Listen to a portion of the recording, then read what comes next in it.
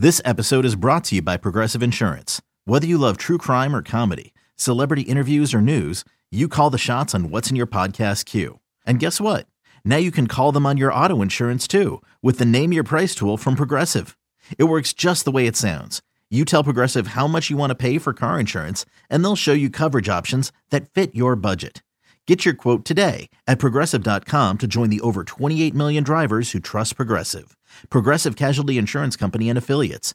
Price and coverage match limited by state law. You could spend the weekend doing the same old whatever, or you could conquer the weekend in the all-new Hyundai Santa Fe. Visit HyundaiUSA.com for more details. Hyundai, there's joy in every journey.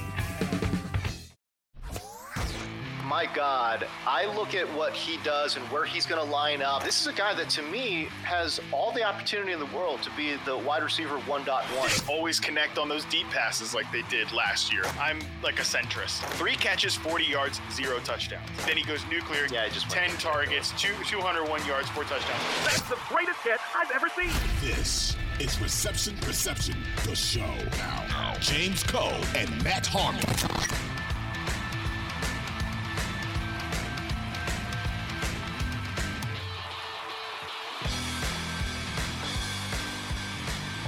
You know who is an extremely controversial wide receiver right now? Gabriel Davis, man. Like, I don't know what to do with Gabriel Davis. Like, what do we I mean, he just went absolutely stupid at the end of the year.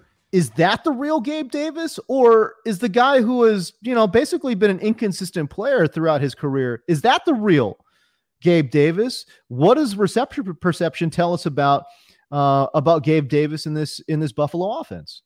Yeah, I'm sure you'll be shocked to know that I am in the great Gabe Davis wars. I'm like a centrist. I find myself somewhere in the middle here because from a talent perspective, like reception perception, he's not a great separator. 33rd percentile success rate versus man, 36th percentile success rate versus press.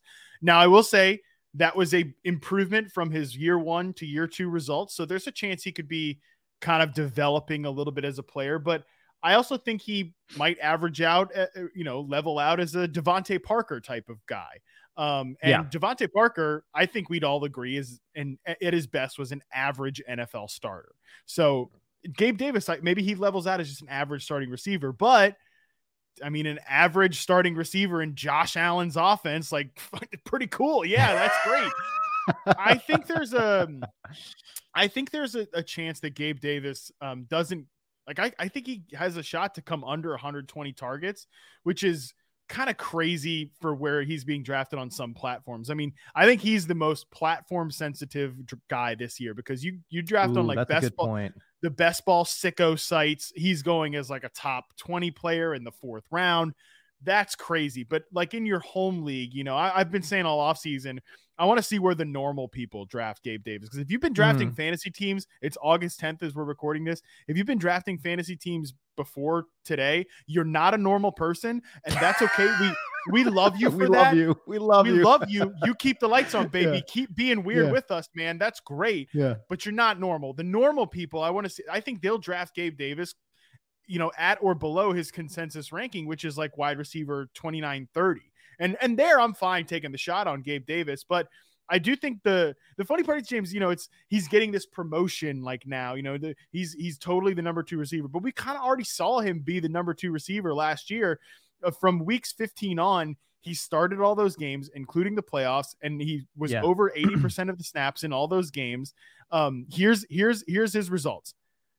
Week 14 was the first game that he saw 80+% of the snaps last year. 8 targets, 5 catches, 43 yards, a touchdown. The next week, 5 catches, 85 yards, 2 touchdowns. Week 17, he missed week 16 because he was on the COVID list. 3 catches, 40 yards, 0 touchdowns. The final week of the regular season, 14 targets, 3 catches, 39 yards. God. And again, that game was in his RP sample, and he was terrible in that game.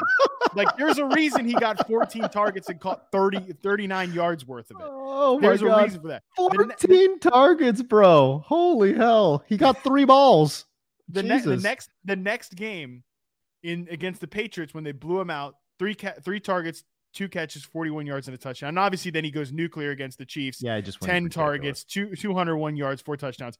You don't get 4 touchdowns. You don't get 200 yards and 4 touchdowns without having a great game yourself and the defense screwing it up on the other end. I mean, again, that game's in his RP sample, and he's like, guys are falling over back there in the secondary, just completely doing some embarrassing stuff. So I think Gabe Davis definitely has talent. His RP profile would tell you that he can burn and he can win contested catches. So that's good. I mean, that's great in this offense. I think he will be a volatile player.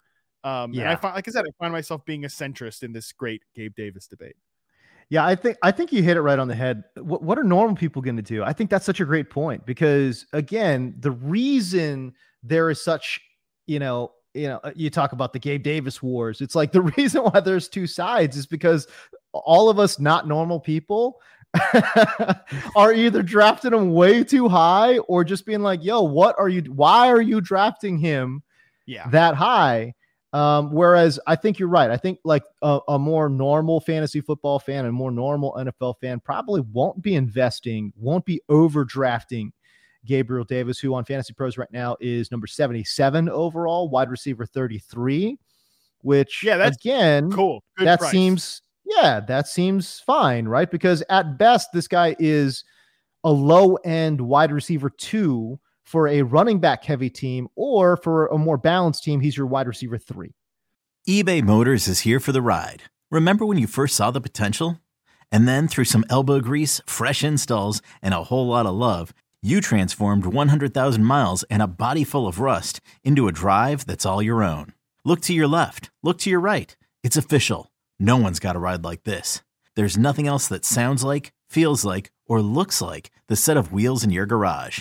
With over 122 million parts, you can make sure your number one ride or die stays running smoothly, so there's no limit to how far you can take it. Brake kits, turbochargers, engines, exhaust kits, roof racks, LED headlights, bumpers, whatever your baby needs, eBay Motors has it. And with eBay Guaranteed Fit, it's guaranteed to fit your ride the first time, every time, or your money back. Plus at these prices, well, you're burning rubber, not cash. Keep your ride or die alive at ebaymotors.com. Eligible items only. Exclusions apply. That seems, I'd love to have Gabe Davis as my wide receiver 3 in a 3 wide receiver setup, dude. I'd love that. I have drafted Gabe Davis in that setup, like in the Scott Fish Bowl. He's my 3rd receiver, and I feel great about that. Actually, I think he's my 4th. I think I took freaking Debo in that league. Whoops. I took Debo and I think I went Debo, Mike Williams, Juju, and then Gabe Davis. And I felt great about Gabe Davis as my 4. Yeah. Oh yeah. Absolutely. And now that being said too, it's like, I do understand how enticing it is to take him in best ball, because he could literally win you a week. Right. Oh yeah.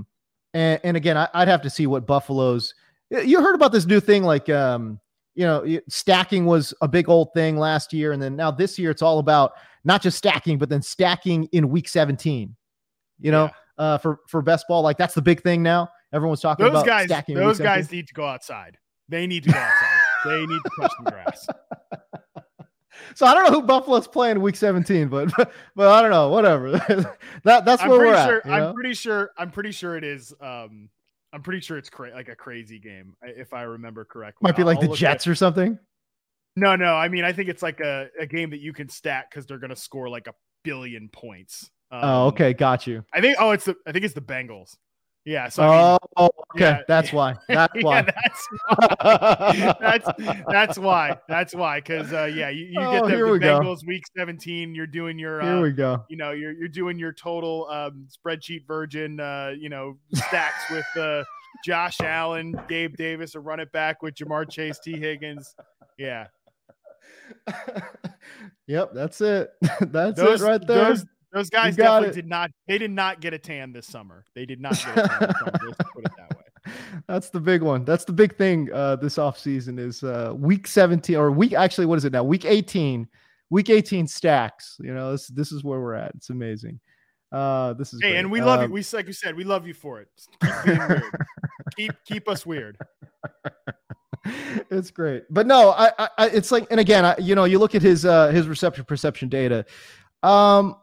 It's relatively below average in a lot of spots. Yeah. Number ranked 34 out of 56 charted players in success rate versus man. In success rate versus zone, he ranked 41st. That's, again, where does he win? I guess you could say contested catch. He's pretty good with the contested catch, right?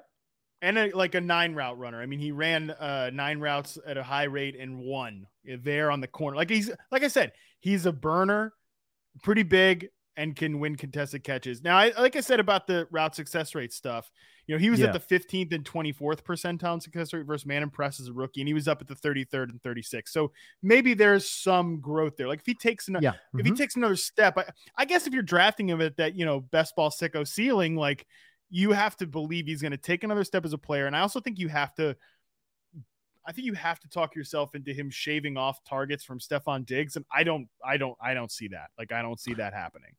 Well, I don't know. Is that true? Because he could just step in and take all the targets that we're going to Cole Beasley. But do you see that happening? I think Isaiah McKenzie is going to have a role as the slot receiver. Agree. And Dawson Knox agree. is a tight end, I agree. Yeah, no, I agree. And actually, where are they going to line up Dawson Knox too? Is it going to be like a fake tight end like Gesicki? Because it might be. It actually might be.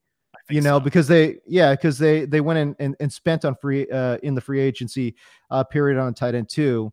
So I almost feel like Dawson Knox is going to be like that Gesicki role. They're going to use Isaiah McKenzie. Where does Gabe Davis fit into that whole, Rubik's Cube? I don't know. I think it's going to be extremely inconsistent. So I love that Devontae Parker comp just because, again, big, tall receiver, wins in contested catch, but doesn't really win in a lot of different areas. That sounds like Devontae Parker, actually. Yeah. And I think we'd agree Parker's an average starting NFL receiver at best that got elevated by the Ryan Fitzpatrick warhorse one year. And I mean, again, Gabe Davis is going to play with Josh Allen. Like that's a great setup. The best analysis I think I've heard on Gabe Davis was when I was on the Established to Run podcast with Evan Silva. And he said it's going to be hard for Gabe Davis to fail in this role. And I would agree. I think it's going to be hard for Gabe Davis to fail in this role. I think it's just about managing expectations with it is my opinion.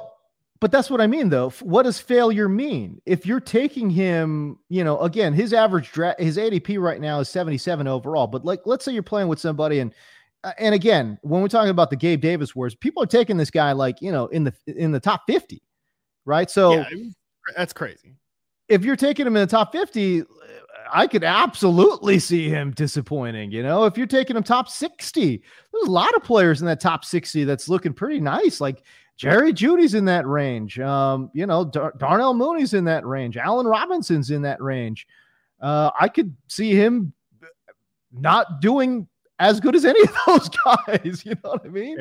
Now that being said, I can also see him taking a step forward and being the number 2 in this Buffalo offense. So, and if that happens, then man, he takes off.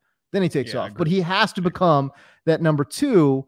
But that question remains: Isaiah McKenzie, Dawson Knox, where does he fit in? By the way, they spent a high draft capital on James Cook. He's got to work in too. That's true. They liked Evan Singletary. Wanted that. They clearly wanted a pass catching back because they tried to sign J.D. McKissick in free agency in Washington. Snaked him last minute, and they were pissed about that. Brandon Beane was pissed about that. He was publicly angry.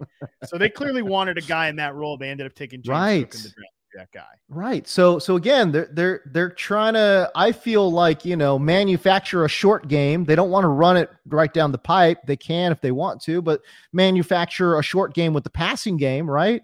That's not Gabe Davis, man. That's not where he thrives. That's not what he does well. I'm interested to see what he does, but right now he's one of those players where if you did have to pick a side, and right now on fantasy Twitter, you got to pick a side on Gabe Davis. I'm out in terms of Gabe Davis. Again, if he gets if it's after pick 75, okay, I think that's a fair range. But before that, Can't do it, man. I just can't do it. He's too volatile of a player. And again, it all depends on team setup. I think we hammered that, especially in this range. Team setup is huge, man. And so maybe I take a stab at him depending on what my team setup looks like. But I would say generally overall, I'm definitely not. He's a player that I'm definitely not going to reach for. And once you say that, Matt, that means you're on the other side of the Gabe Davis debate. You know what I'm saying? Yeah, it's hot out there, man. The debates. Oh are my hot. gosh.